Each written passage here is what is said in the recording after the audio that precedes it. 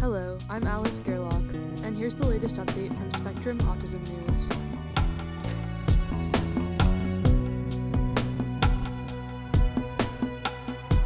Retraction, She Wrote. Dorothy Bishop's Life After Research by Shana Montanari. Last year, when Dorothy Bishop wanted to figure out how 6 suspicious-looking manuscripts had all been accepted for publication in the same psychology journal, she decided to set up a sting operation. By that time in her career, after 5 decades as a psychology researcher, Bishop had seen quite a few questionable papers and thought a great deal about the differences between deception, fraud, and honest mistakes. These manuscripts in particular carried a whiff of fraud. Sometimes manuscripts are found to contain tortured phrases, sets of words created by running someone else's writing through a synonym finder in the hope of masking plagiarism. Such phrases are often hallmarks of manuscripts generated by paper mills, shadowy organizations that sell these manuscripts to researchers and then place the papers in academic journals. But these papers had different issues that hinted a paper mill. The authors had supplied email addresses with country domains that did not match their academic addresses, and the findings in the papers were weakly supported. Bishop could not fathom how the papers had passed a rigorous peer review. The papers were published in the Journal of Community Psychology, and to Bishop that meant the editor-in-chief either had not noticed the poor quality of the papers, or he was complicit. Bishop and her colleague, Anna Abalkina, who initially flagged these papers for Bishop, wanted to test the journal's editorial process, so they submitted a manuscript about the 6 suspicious papers. And then they waited. The editor rejected their manuscript because of superficial analysis, Bishop says, which was not what I expected at all. The sting had failed, and she never got her answers. Still, the 6 articles were later retracted, and for Bishop that had to be satisfaction enough. A scientific wrong had been righted. The sting shows how far Bishop is willing to go in her fight to keep the science world clean, but she had been investigating questionable research practices for a while by then. In 2015, she helped convene a workshop on reproducibility in research that later grew into the UK Reproducibility Network, and over the years, she has questioned the integrity of numerous papers. Uncovering fraud and challenging sloppy science might seem exciting, but Bishop understands it is not something that should be taken lightly. Some science sleuths get a kick out of this work, she says, but I definitely don't. I always feel a bit sorry for exposing people, for making them clarify, respond, or retract.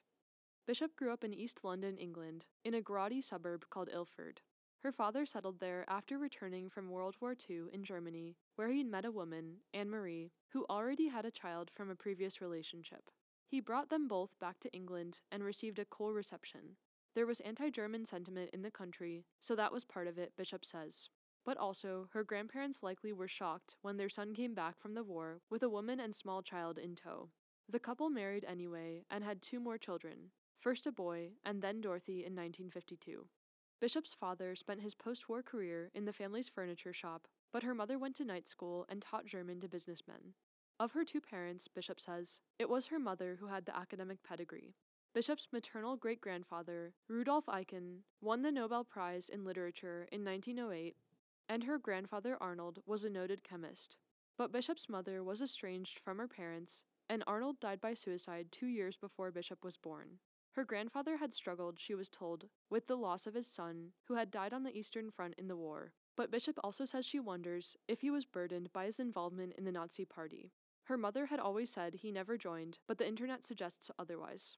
The only family member Bishop knew on her German side was her Aunt Margaret, a brilliant chemist who worked in industry because academia wasn't the place for women back then, Bishop says. In her own schooling, Bishop was often bored, but she knew she wanted to go to university, and indeed was accepted to the University of Oxford. She began her undergraduate work in 1970 at St. Hugh's College, one of the 5 colleges at Oxford that accepted women at the time.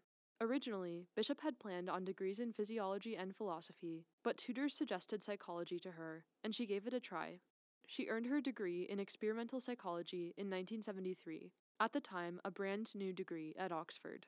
After that, she did a 2-year clinical course in psychology at the University of London. These were the earliest days of cognitive behavioral therapy, but Bishop didn't feel like a natural clinician, she says. Good, but not great. So she packed up and headed back to Oxford. There were 2 reasons for that. First, she felt more research needed to be done before anyone could be truly helped. Second, Patrick Rabbit was at Oxford. He had taught her during her undergraduate years, but she had seen him around a few times since, and something new was forming. They had a deep understanding of each other, she says, which was there right from the outset. Bishop started her PhD in 1975 in the lab of neuropsychologist Frida Newcomb, and she married Rabbit, a cognitive gerontologist, in 1976. Newcomb had risen to prominence after World War II, studying language loss in men who had sustained massive head injuries in battle, and Bishop expected to work in the same area. But a new residential school for children with language and communication disorders, called the Dawn House School, had recently opened, and Newcomb was asked to come take a look. Bishop tagged along on a visit, and once she dipped her toe into the work at the school, she was hooked. The research on communication disorders in children that she started there would come to define her career. One early goal was to categorize the children into specific bins with named communication disorders, but this task proved difficult. The literature at the time, Bishop says, was jumbled, and it felt like a variety of disorders were being lumped together. She developed an assessment test and administered it to the school's children. When it was put to use, it became clear that, as far as communication disorders go, the group was completely heterogeneous. Bishop called this the test for reception of grammar, and it is still in use today. The prevailing notion at the time was that language difficulties in children were the result of poor parenting. But when Michael Rutter's landmark 1977 twin study showed a genetic component to autism, Bishop wondered if problems with language development were genetic too. She started up her own twin study, calling schools to ask about both identical and non-identical twin pairs. Her conclusion was that identical twins with language issues were much more similar to each other than were non-identical twins. There was a genetic component to these communication struggles, she realized.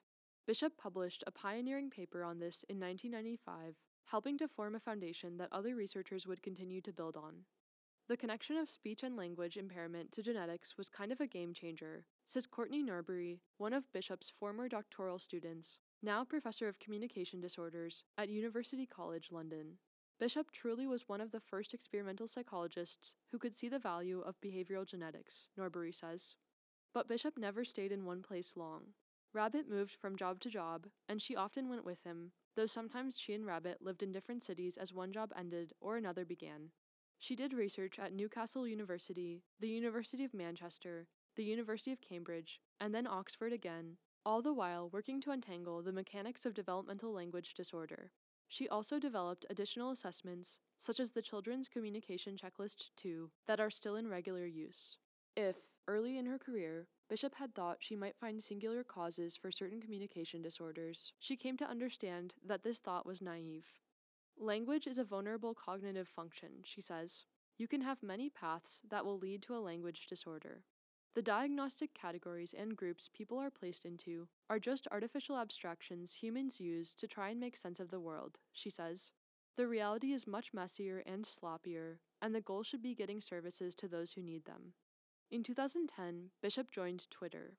When she realized she had more to say about research, life, and everything else than she could squeeze into 140 characters, she started the Bishop blog. She was active online. To date, she has tweeted more than 84,000 times, and incisive, and she built a loyal following. In early 2015, she received a tip on Twitter about a journal editor and autism researcher named Johnny Matson at Louisiana State University. Matson cited himself quite a bit and also published his own papers in the journals he edited. Bishop found this unseemly and posted an analysis on her blog, diving deep into Matson's publishing habits.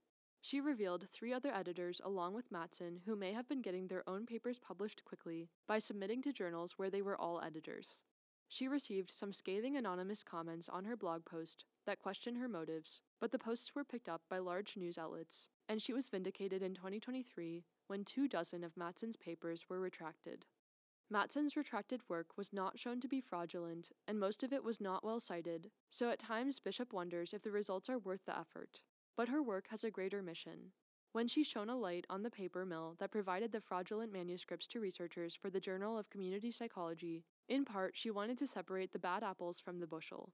These transactions occurred between researchers and paper mills in post-Soviet countries, and Bishop feels very strongly that if your country is identified as a country full of fraudulent paper mills, it's really bad for the honest people in that country.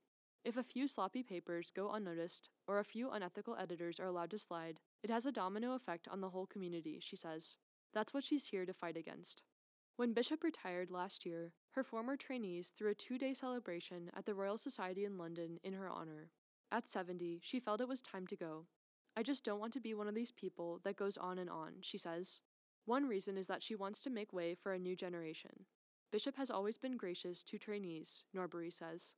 But she also wants to spend more time at the cinema and exploring local history, maybe doing some photography. She still makes rounds at conferences, talking about problems in publishing.